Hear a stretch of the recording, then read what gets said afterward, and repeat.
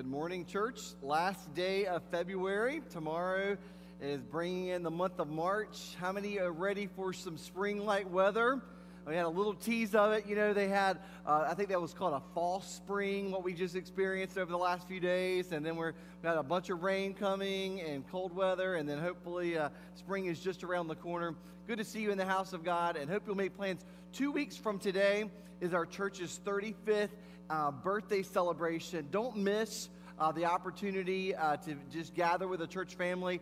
And we are excited about what God has done over 35 years, but we're not going to rest on our history. We're going to move forward with the power and the moving of the Holy Spirit of God. Looking forward to how He's going to use us to help transform our city with the gospel of Jesus Christ in the coming days. And plan to stay that Sunday for lunch. As you heard mention, Mr. Peblu's taco truck was here last year, one of the times that we had food trucks, and then also one of the barbecue trucks from the Netflix barbecue food truck rodeo thing that they had.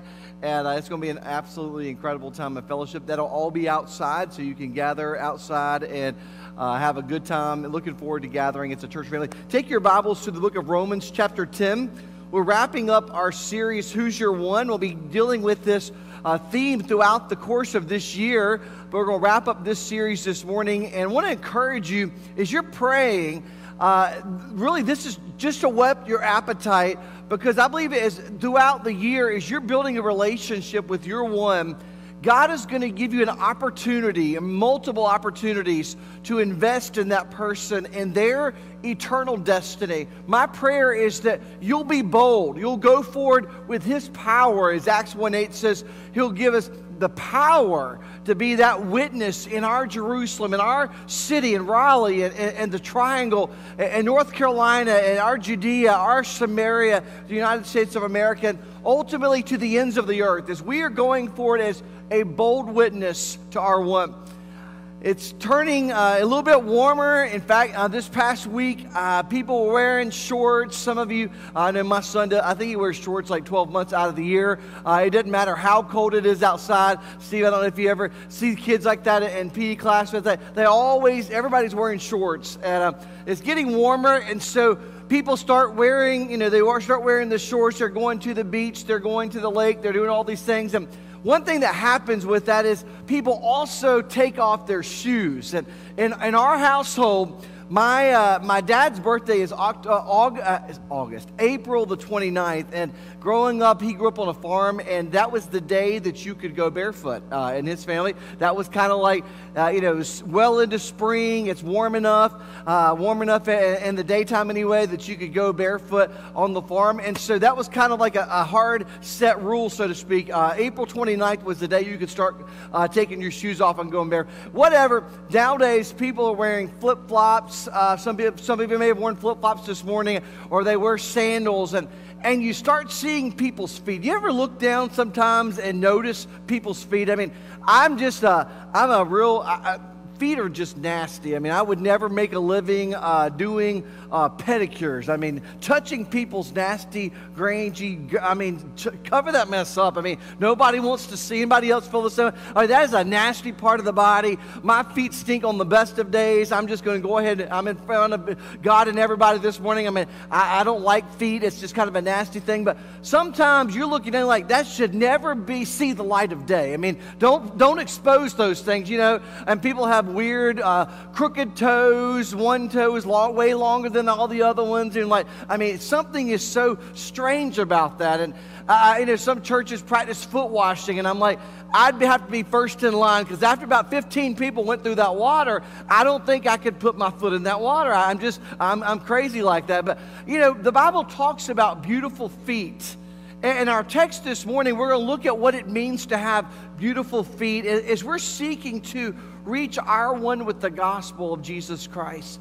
The Lord tells us that those who carry the message of hope and salvation have beautiful feet. In other words, what they're doing, their mission, is beautiful in the sight of God. And so maybe you don't have the most beautiful feet. Maybe you're not getting a job as a foot model. You're not, the one that they use for the advertisements in the belt catalog or whatever, or for whatever they're selling as far as footwear. So maybe you don't have that type of feet, but he says you can have beautiful feet today if you have a relationship with Jesus Christ and you take personal the command and the commission by God himself to take the good news of the gospel to our one and ultimately around the world with the gospel. In an effort to help us remember this morning the main point of the sermon, I want us to say this phrase together: I will use my feet to meet. And say, what does that mean? I'm going to use the feet that God gave me to take the good news of the gospel to those who've never heard. Maybe it's across the street. Maybe it's across the hall in your own house and telling a child or a parent or a grandparent maybe that lives with you about that Jesus Christ loves them and has died that he might have a relationship with them. So let's say this phrase together: I will use my feet to meet. Now that was like two of us in the room because I could hear you because nobody else was saying it. So maybe you're online, you're watching online. Let's say this together: I will use my feet to meet. All right, so we're going to see as we get through the text this morning, as we dive into it, we're going to see how that all correlates. I invite you to look at the Word of God and think this morning that it's not my words on the subject. What we're reading is the Word of God, and it's God-breathed. It's God's holy Word, and He wants us to understand it. He wants us to learn to apply it to our daily lives. So Romans chapter 10, beginning in verse 13, it says, "For everyone who calls on the name of the Lord," what does that next phrase say, church? "Will be" what? All right, say it like you actually believe it this morning. It says, everyone who calls on the name of the Lord will be what, church? Saved. Okay, so hopefully you're waking up, the juices are flowing, so to speak, and you're getting some all those endorphins moving this morning. How then will they call on him in whom they have not believed?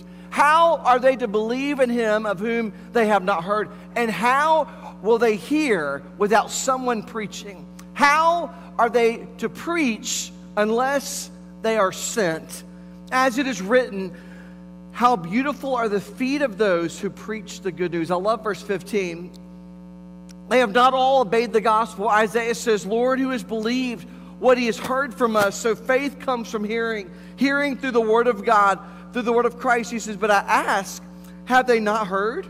Indeed they have, for their voice has gone out to all the earth, their words to the ends of the earth. But I ask, did Israel not understand? First Moses says, I will make you jealous of those who are not a nation. With a foolish nation, I will make you angry. Then Isaiah is so bold as to say, I have been found by those who do not seek me. I have shown myself to those who did not ask for me. But of Israel, he says, all day long I have held out my hands to disobedient and contrary people. Let's go to the Lord in prayer as we begin our time of worship. Father, we love you this morning. Lord, I'm convinced that the Church of Jesus Christ, maybe over this last 11 and a half months as we're approaching a year in this pandemic, Lord, there's lots of things that have been taken away from us. Many people believe some of their freedoms have been eroded. Some people believe that their ability to go and do as we have for all of our lives, Lord, have been taken away. The confidence of just being out in public and being in public places, and oftentimes those things have been taken away from us, and the inability to be able to gather with friends and family like we want to, and just go and do at our own leisure. And God, also along with those things is the ability to connect with others. And Lord, may we not sit back, Lord, over this last year and become complacent in our relationship with you. Because God, the Great Commission goes far beyond any pandemic. The Great Commission, it supersedes any rules of God, of man and government. But God, the Great Commission is to go and share the good news of the gospel with every tribe, every tongue, and every nation. Lord, I'm thankful that you didn't, Lord, when you died on the cross, you didn't just take us all on to heaven. But Lord, you left us here with a mission.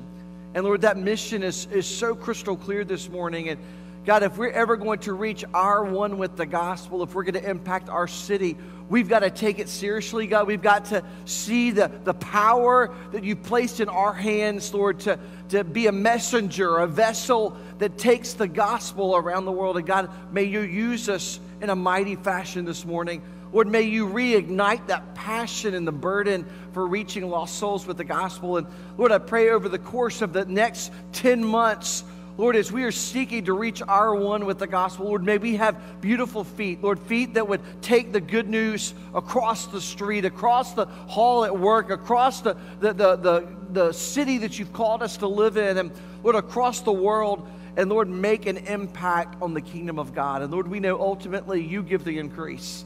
Ultimately, you're the one that saves. And God, may we do our part in being faithful. And God, may you bless your word as it's preached this morning. Solidify it in our hearts. Lord, if there's someone who is gathered here in person this morning or watching online who's never placed their faith and trust in you, Lord, I pray this morning would be that moment of decision that you would call them, that they would believe in you and they'd place their faith and they'd call out to you for salvation. And God, you would give them forgiveness of sin this morning. God, do a mighty work in our hearts and lives. Give us a desire, Lord, a passion to revitalize those relationships, Lord, and build friendships this year that would be intentional in helping lead people to faith in Christ. And God will give you the glory for what you're going to accomplish this morning. In your name we pray.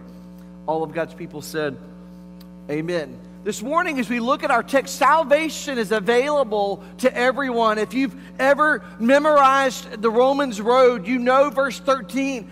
Everyone who calls on the name of the Lord will be saved. Did you know that this is a direct quote from the book of Joel, chapter 2, verse 32? He says, everyone who calls on the name of the Lord will be what, church?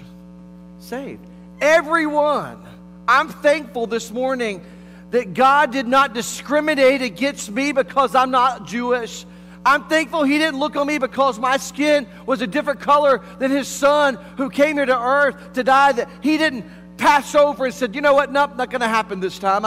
I'm looking for someone who's maybe a little bit more studious. I'm looking for a person who has a greater intellect or intelligence. I'm looking for someone who has more to offer me or more talents or abilities. No, Jesus Christ died for the sins of the entire world. And so we're looking, he says, salvation is available to every one of us. So this morning, whether you live in Wake County or Johnston County or Harnett County or Chatham or Lee County, this morning, Jesus Christ died for you. Whether you live in the state of North Carolina or the United States of America, Jesus Christ died for you. But folks, get out in a little bit broader spectrum. Whether you live in Venezuela or Cuba or Brazil or China or India or New Zealand, Jesus Christ died for the sins of the entire world. And folks, if you reside on planet Earth, the salvation that Jesus Christ is offering is available to every single one of us. When you travel outside of the USA, sometimes I think this is just our American mindset. We tend to think we have like a corner on the gospel. And Kim, I remember your first trip on a mission trip was to New York City. And I remember that team that got back, they were serving, I think, Steve, you were on that same team.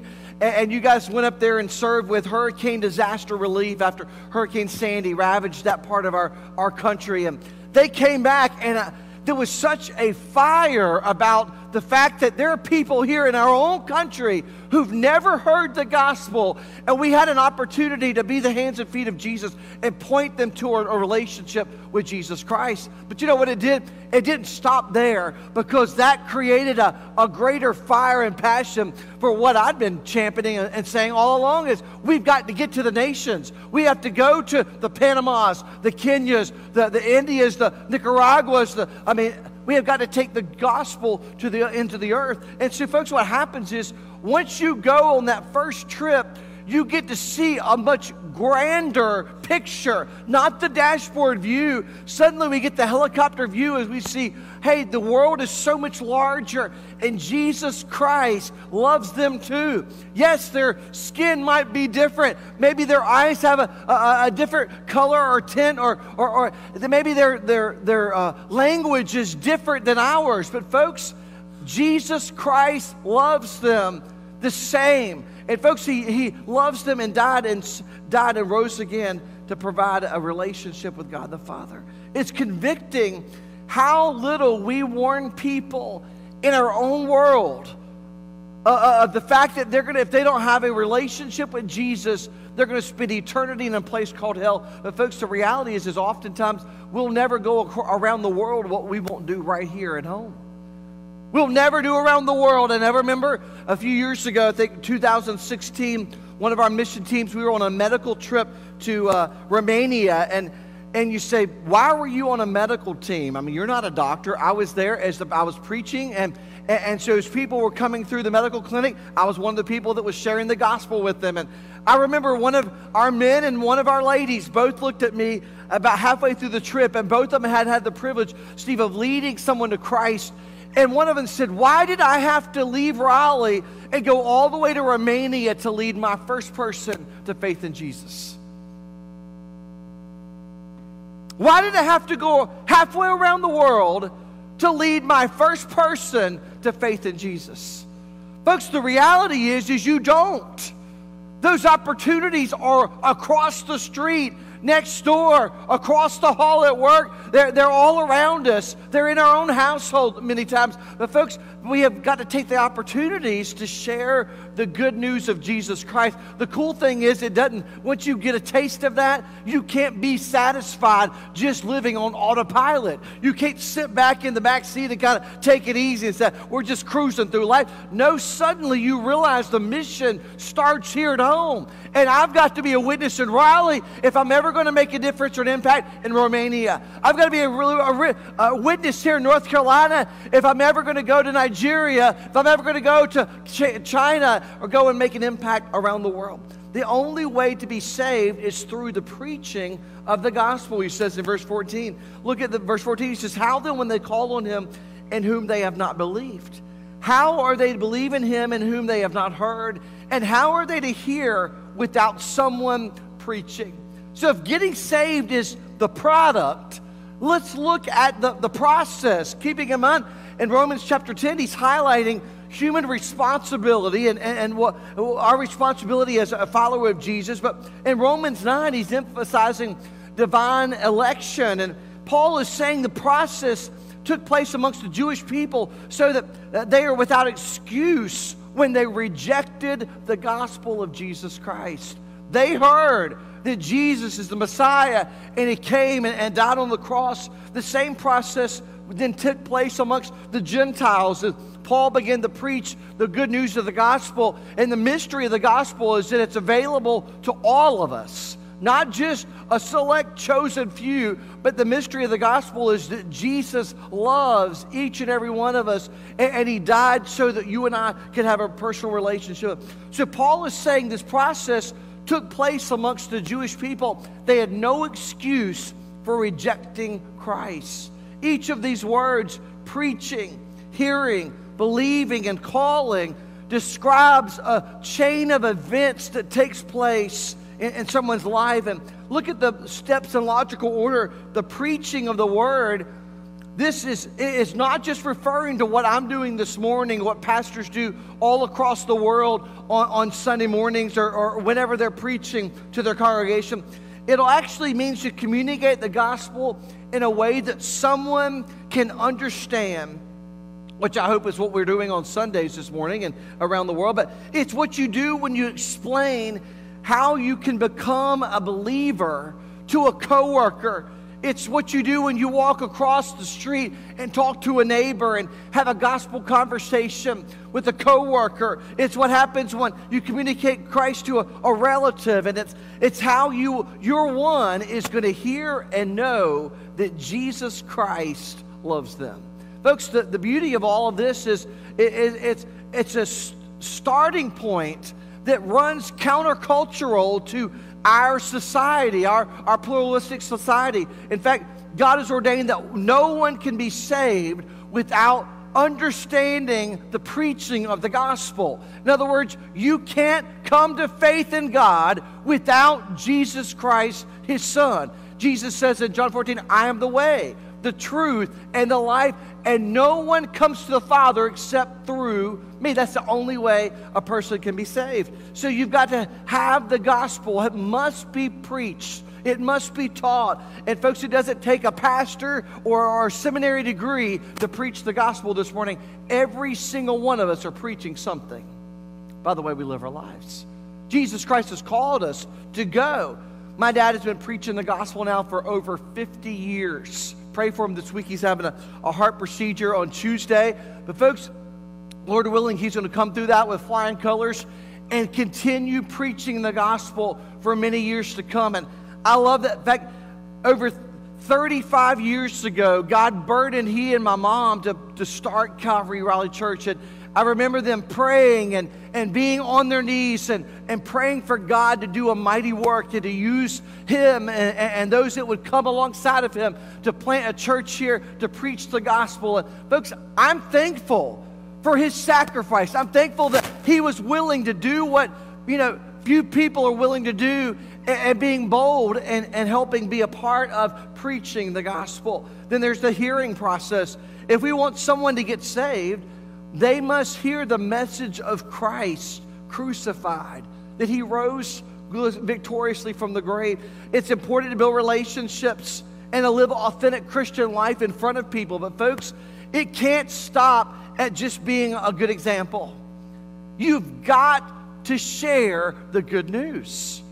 It's what we're commanded to do. Go and be a witness. And so it's not just say, well, lifestyle Christianity is great, but at some point you can have all the verses memorized. You can sit in every Bible study that's ever been conducted in the entire history of the world and not lead one soul to faith in Jesus Christ. At some point, you've got to open your mouth so they can hear the truth of the gospel. You're the mouthpiece. So the hearing is important. In Acts 4, verse 4, it says, but many of those who had heard the word believed. The number of the men came to about 5,000. While there are Christians present in every nation, many ethnic groups have never heard the truth of the gospel in their own language or their own dialect, and they're outside the influence of the gospel. 2,000 years after the Great Commission was given by our Lord and Savior before he traveled on and went back to heaven, there are still thousands and millions who have not heard the truth of the gospel. In fact, according to International Bulletin of Missionary Research, approximately 1.8 billion people have still not heard the gospel, folks. Many more need to hear it. And there are places all around the world. In fact, when we traveled to Romania, at one point, there were great churches across the country of Romania. And folks, secularism has set in. And over time, Europe, who used to became a continent of great sending of missionaries, now has become so cold. Churches have been closed. They're turning to mosques. And folks, what's happening is the gospel is almost silent in some of these nations around the country, around the world. And folks, it's our responsibility to preach the good news of the gospel. So preaching, hearing, believing the gospel is preached. When someone hears it with their heart, then they can receive the truth of the gospel. I love the words of Jesus in John chapter 5. He says, I tell you the truth, whoever hears my word and believes him who sent me has eternal life and will not be condemned. He has crossed over from death unto life. And I love that picture. It's a visual of someone going from being a dead person going to being very much alive and alive in Christ. So there's the preaching, there's the hearing, there's the believing, and then there's the calling. The only way a person can be saved is to call on the name of the Lord Jesus Christ for salvation. This morning, if you want to receive Christ as your Savior, You don't have to memorize the first 5 books of the Bible. You don't have to memorize the Gospels of Matthew, Mark, Luke, and John. You don't have to have perfect attendance in Sunday school or give 10% of your income to the church. No, what you have to do is call on the name of the Lord Jesus Christ, and you can be saved. Whoever calls, everyone who calls on the name of the Lord can be saved. You know what that does? That takes the pressure off of you and I as believers, because it's not your job to save someone. It's just your job to be the mouthpiece, and the Holy Spirit of God convicts and draws them to faith in Christ. It takes the pressure off. My job is to plant the seed, sow the seed, and here in a few weeks, it's going to be time to start digging up that soil and planting some seeds. If you want to reseed or overseed your yard, it's about that time. Here in a few weeks, you're going to start getting it aerated and pulling those plugs of dirt up, and it's good, it's healthy for the soil. And you're going to plant a garden, you're going to start buying some plants and putting them in the ground, and you're planting the seed. But folks, you can't just plant it and then walk away. No, you're going to plant, maybe someone else comes along and waters, fertilizes, but ultimately God gives the increase, the Word of God tells us. He is the one who saves the soul. The key is to make sure I'm willing to be involved in the process. I'm sharing the good news of the gospel. Then we see thirdly, those who bring salvation must be sent. Look at verse 15 of our text. As you look at the word, it says, how are they to preach unless they are sent? As it is written, how beautiful are the feet of those who preach the good news. The whole process is jump-started by the fact that they are sent. Verse 15 says, how beautiful are the feet of those. In other words, the word sent comes from the verb that's translated apostle. It's where we get our English word missionary. A missionary is a sent one, and the church is the divinely appointed body that commissions and send out missionaries. And every year before we have mission teams that go out around the world and share the good news. You remember not that long ago, there was a whole team of people all across the front. They were preparing to go to Brazil, and we commissioned the team. And we lay hands, pre-COVID, you lay hands on those people, and we're praying over them and say, why is that? Because we're sending you out as a preacher of the gospel, and we're commissioning you to go forward in Jesus' name, in the Holy Spirit's power as a missionary. So the missionary is sent, and the church is the sending body. And folks, they share the good news of salvation with everyone who comes in contact. Acts chapter 13, it says, while they were worshiping the Lord and fasting, the Holy Spirit said, set apart from me Barnabas and Saul for the work to which I've called them. So after they had fasted and prayed, they placed their hands on them and sent them off. I love this picture because as the Word of God is working in our hearts and lives, folks, you and I can't just sit back on autopilot. As comfortable as it is to sit on the bench, that's not where the action is. Yesterday I was at my daughter's lacrosse game in college, and I mean, she probably gets embarrassed because, for 4 years in high school, she's heard us screaming on the sidelines, Savannah, going on. And I'm like, kids at some point were probably, oh, my parents are so embarrassing. She's embarrassed right now as I'm talking about it. But, there's something about getting into the game and getting into the action. That's where it's exciting. It's neat to walk out onto the field and the opening ceremonies and hear the national anthem and all those things, but there's something about getting into the game and into the action of the heat of the moment and having a part of the victory. And folks, what happens is those who are going to bring forth salvation must be sent. The church has got to send them out. The word beautiful means timely or full bloom. And it was used to communicate vigor or swiftness. The idea is that the messenger was overwhelmed with excitement and running fast in order to give the good news of Christ. I'm reminded of this in 2 Thessalonians chapter 3. Paul writes, he says, finally, brothers, pray for us that the word of the Lord may speed ahead and be honored as happened among you. Paul wanted the power of the gospel to go before him.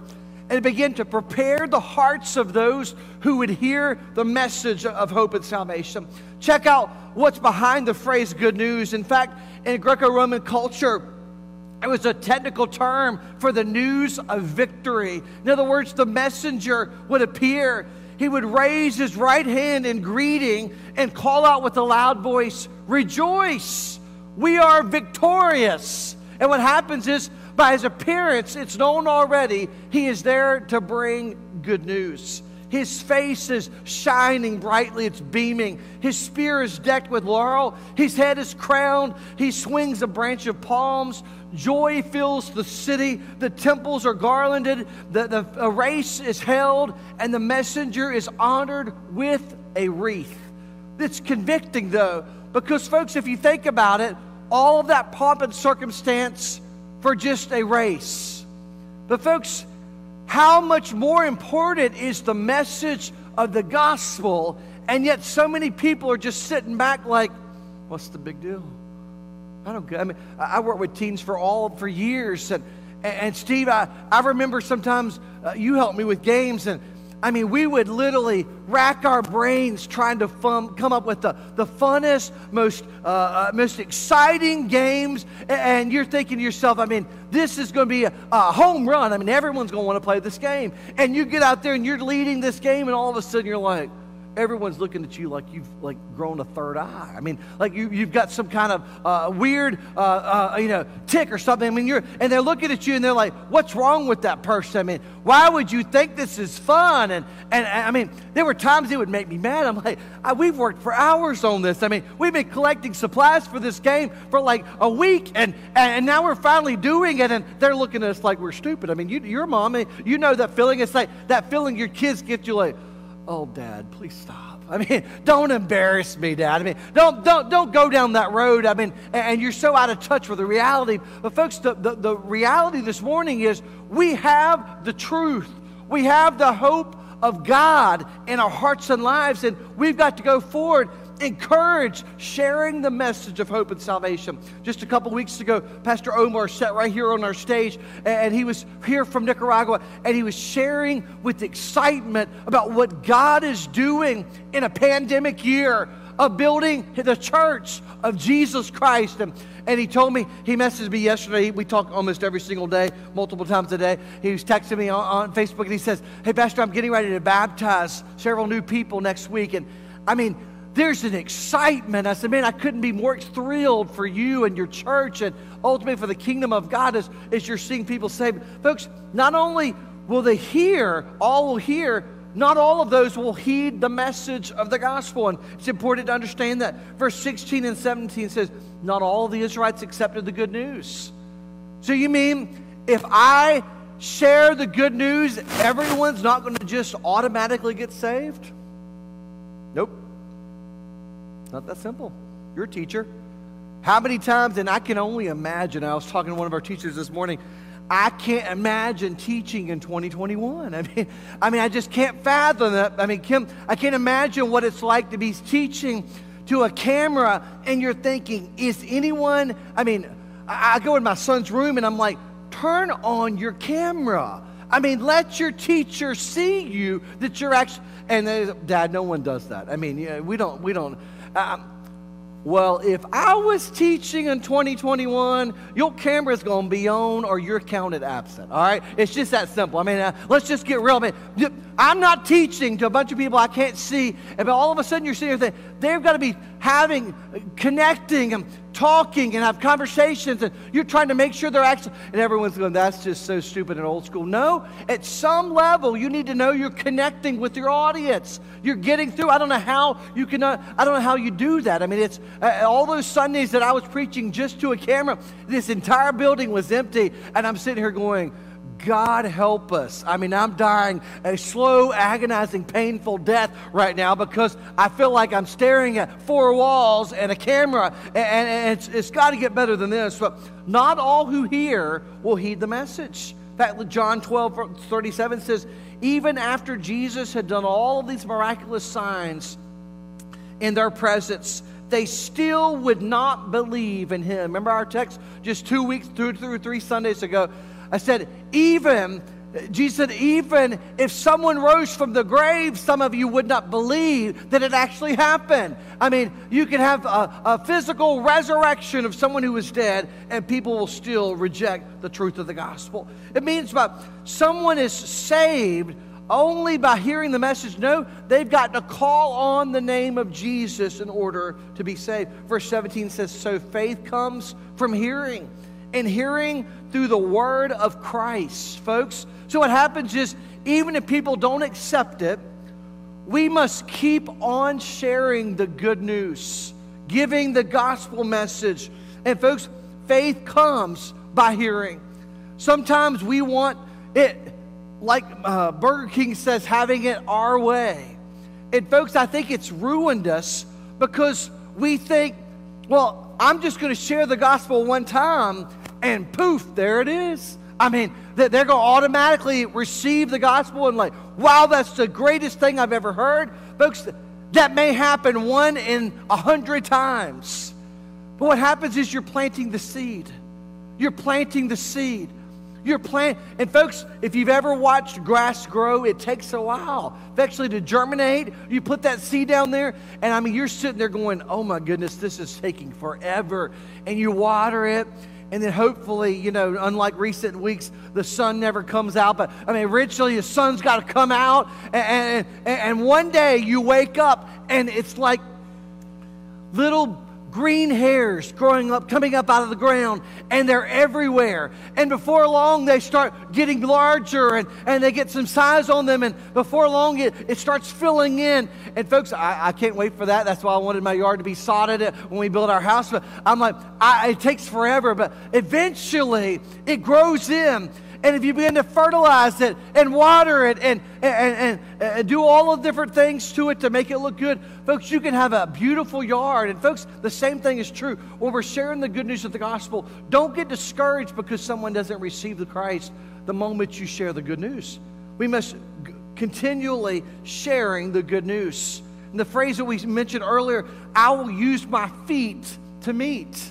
I will use my feet to go and tell the good news of Jesus Christ to those who've never heard. We go on, we see next, in number 5, we must go global with the gospel. Look at what happened in our text. In verse 18, Paul asks and answers. He gives a Q&A with himself. He asks himself 2 different questions. And the first Q&A appears in verse 18. He says, but I ask, have they not heard? Have they not heard? Indeed, they have, he says. And he goes on, he says, for their voice has gone out to all the earth, their words to the ends of the earth. He goes on in verse 19, but I ask, did Israel not understand? First, Moses says, I'll make you jealous of those who are not a nation. What a foolish nation, I will make you angry. In other words, he's going on, and he goes on this verse 20, he says, then Isaiah is so bold as to say, I have found by those who did not seek me. I have shown myself to those who did not ask for me. When the gospel went to the Gentiles, many rejected the gospel. When the gospel at first went out to the Jews, many people rejected it. But he says we've got to continue taking it out to every tribe, every tongue, every nation. And folks, I love the picture. Over 200 years ago, William Carey thought God had a plan for his life, and he had gotten saved converted as a teenager.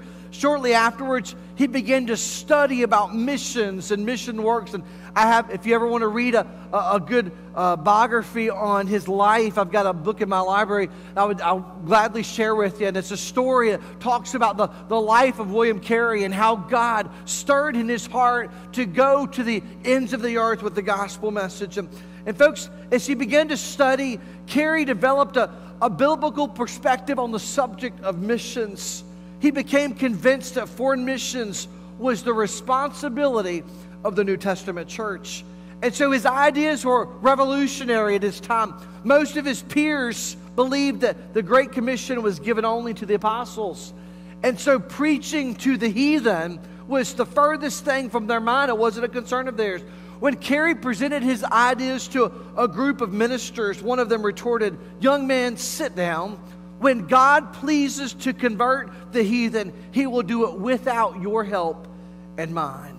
Carey sat down, but the idea that he had proposed, considered by even his close friends as wild and an impractical scheme, continued to occupy his mind and ultimately his heart. Carey sat down and he began to ponder what the next step was. And no one in his ministerial association could have guessed that 7 years later, this unpretentious young man would embark with his wife and children for the country of India, never to return, and initiate one of the most illustrious missionary careers in the history of the church. I think it's ironic that he is now referred to as the father of modern missions. This teenager, this young man who couldn't possibly know anything about anything, he's insane. So take a seat. Don't get so excited and worked up over this thing of sharing the gospel. And yet, William Carey would turn the world upside down, continents upside down, with the gospel of Jesus Christ. I guess those other ministers had no clue how God could use one person who was sold out completely for Jesus Christ. How he would stir his heart and what God could do through him. We lastly see here in our text, God continues to be gracious and patient, even though people reject the gospel. But of Israel, verse 21, he says, all day long I have held out my hands to a disobedient and contrary people. Israel cannot claim that they're innocent or ignorant, for the fact of the matter is that they were disobedient. We see in this final verse, the word disobedient means willfully, to willfully disbelieve and to be unpersuadable. While the word obstinate means to talk back and to openly oppose. And some of you are like, that sounds like my house every single day, dealing with teenagers. I mean, they will talk back to you, they will try you, they will do everything they can, and sometimes they can get on your every last nerve. That's exactly how we are to God so often. We talk back. Oh God, you couldn't possibly want me to. Lord, certainly you couldn't be asking me to. And you fill in the blank. And folks, the reality is God has called all of us to go and be a bold witness. We see God's gracious offer, which still stands today, over 2,000 years later. He's holding out his hands to people who don't want to be persuaded. And folks, their holdout is very describable, very descriptive. It says to stretch out, to fly out, to extend. In other words, the arms outstretched all day long is a picture of the love that Jesus had for us.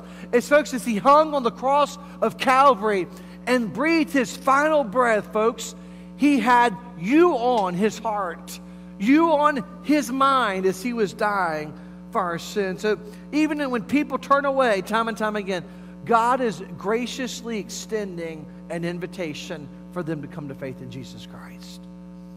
I often think of my granddad, who received Christ at the age of 91 years old.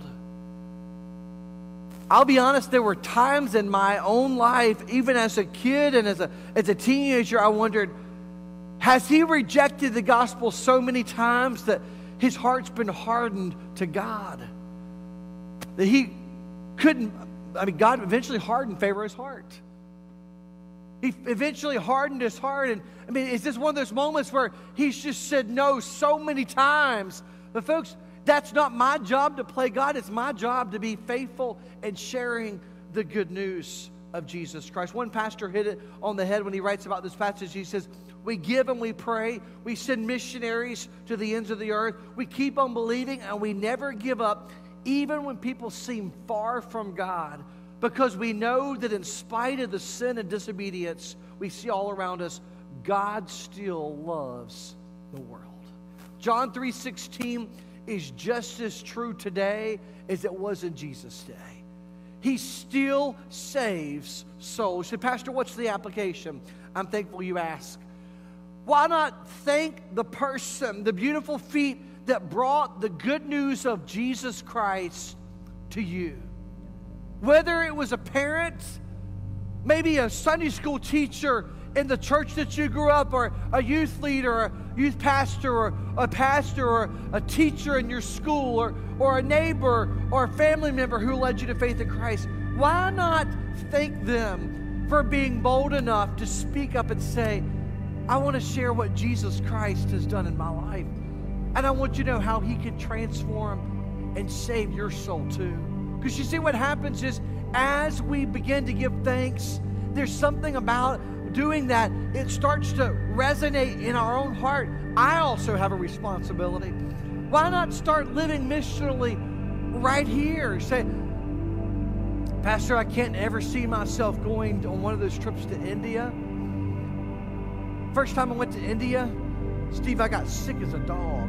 I got home, I had the norovirus, I call it. I lost like 12 pounds. I mean, that was a rough, cruel thing. I got home, I thought, I won't ever go back to that God-forsaken place. I mean, all I had was memories of being sick. But folks, what God began to do in my heart is say, there's over 1.2 billion people in that nation. And folks, if they are willing to listen and hear the message of salvation, the least I can do is get on a plane and fly 21 hours to tell them that Jesus loves them. And you know what? Sometimes I've gotten off that plane and I'm thinking to myself, what have I done? First time I went there, I got off the plane and I'm like, we ain't in Kansas anymore. This is not America. This is not North Kakalaki. I mean, we've gone, where have I gone? What have I done? But folks, some of the most incredible moments of my life have been not in America, have been in other countries as I've gone and was faithful to share the good news of Christ. And folks, I remember sleeping in buildings that have huts. I'm like, my shed in my backyard was nicer than the building I was sleeping in. But it had a dirt floor and there were holes in the walls. And I'm thinking, I'm terrified of snakes. I'm going to get eaten alive by a cobra in India. And I mean, I will never see my family again. And I mean, Jason, I'm telling you, as sure as I'm standing here, I've had fears about all those things. But folks, I'll go there 100 more times if it means more people get to hear that Jesus Christ loves them. And you know what? With a little help from Tylenol PM, you can sleep through anything. I mean, I would go over there, I'd go to bed, I wasn't worried about a single snake. I didn't even remember I was even in the world. I was sound asleep, wake up the next day and go back at it. Even when they shot a dog outside my window and he was lunch the next day, I mean, I was sitting there thinking, I am a vegetarian every time I go to India now. I don't eat meat anymore. It's just strange how that thing works. But, you know, you go and it's not about me. It's about taking the good news of Jesus to the ends of the earth. William Carey is known for a phrase he repeated often throughout his sermons. Expect great things from God. Attempt great things from God. Expect great things from God.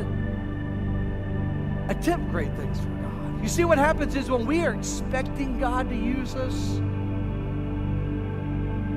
we'll step forward in His power, in His might, in His strength. We'll do so with confidence, knowing that Jesus Christ has called me. And folks, some of the most bold witnesses I've ever seen are men and women in this very room who have stepped up and said, I'll go. I'll take the good news of the gospel. I'll be a bold witness. And I love when you're inviting a coworker, a friend, a neighbor to church. You know what? Starting next Sunday, we're beginning a brand new series called Next Steps. And we're going to be talking about what those next steps look like for us as a church. Some of you, your next step is to come back to church in person. Can I get a witness this morning? Some of you, numbers are down 77% in the last 6 weeks. It's time to come back to church. You see, if not now, when is it going to be? Go ahead and get your vaccine.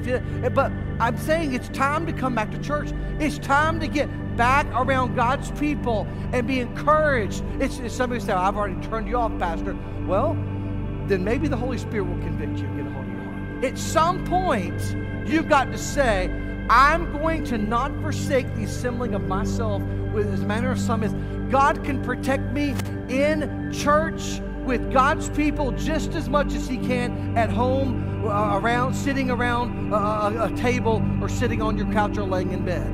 Folks, at the end of the day, we've got to make it a priority in our lives. If we're ever going to make a difference out in the world, we've got to start rallying the troops in the church. And it's time to come on back, that we're saving a seat for you. We're going to get you back in church, and we want to get you around God's people. We have small groups that are going to be launching in just a little over a month. We want to get you plugged into a life group. So why is that? Because I want you to start growing again. We're going to have opportunities. We'll start talking about next Sunday, the following Sunday, what they're going to look like, ways. There's something for every single one of you. It's time to get back in person and growing in relationship. I want to challenge you to meet someone new every day. Over the course of the next few weeks, if you're going to reach your one, some of you may say, I haven't even found them yet. Well, you start building relationships. Asking the Holy Spirit of God to show you. Meet someone new every day. Use your feet to meet. You might need to go out of your way. You might need to, get your focus off yourself and start saying, I'm going to start talking to someone I don't know. It's a little difficult sometimes to do that with this thing on your face, but if that's where we're at right now, put your mask on, mask up, and go share the good news of Jesus Christ with someone who needs to know Christ. Because what happens is, we are being robbed of so many freedoms and things in this world, but folks, the gospel transcends all of those things. We still have a mission. When Jesus sought to save, he went where people were. He got out into the marketplace. Make it a goal to meet someone. Maybe it's on a walk in the park. Maybe it's walking around your neighbor. Do those things. Folks, what's the value of just one soul? What's the value of just one soul? One, maybe Andrew, who brought Simon, his brother. Just one. But that one was many, for under the Holy Spirit's power, as Simon preached on the day of Pentecost, over 3,000 came to faith in Christ in one day. Joel Stratton was a waiter at a restaurant. He brought John Go to Christ. Just one person, and Go brought many to Christ over his lifetime. Ezra Kimball, a Sunday school teacher, brought D.L. Moody to Christ. Just one person. It wasn't many, but Moody rocked 2 continents for Christ through preaching of the gospel. You see, it's a process of multiplication. One person can share it with another person, who will share it with another person, who will share it with another person. And folks, the message of the gospel, we need to realize the potential of one. And folks, seek to win our one with the Holy Spirit's power. Those of us who know must tell those who don't know. If we want people to know, we must be willing to go. You want beautiful feet this morning? Take the message of hope and salvation across the street, across the city, around the world, and let's bring the gospel. Be a giver and a goer. Let's have beautiful feet. Church, what can God do this morning in helping you reach your one with the gospel of Jesus Christ? Heavenly Father, what a privilege we've had this morning to look in your word, and the Apostle Paul is challenging the church that we might have beautiful feet in carrying forth the gospel message to those around us. God, would you do a mighty work in our hearts and lives? May you stir within us a passion to lead our one to faith in Christ. God, help us not to sit back and blame it on the shutdown or the pandemic or the mask, or no, stop making excuses. God, may you do a mighty work in our heart and solidify the desire to get out there and begin building relationships, intentional relationships, that we can lead others to faith in Jesus Christ. God, do a mighty work in our midst. God, help us to stop making excuses. It's time for the church to rally together and begin to do our part if we're ever going to make an impact on our city. God, we're watching people moving into our neighborhoods, our county by the thousands. And God, if we're going to make an impact, we've got to stop playing church. We've got to stop sitting back, taking an autopilot approach, and we've got to get some skin in the game. God, we've got to start getting into the game, getting into the action. God, may you do a mighty work in our hearts this morning. Stir our hearts with a passion to reach our one with the gospel. Heads bowed and eyes closed. Let's stand our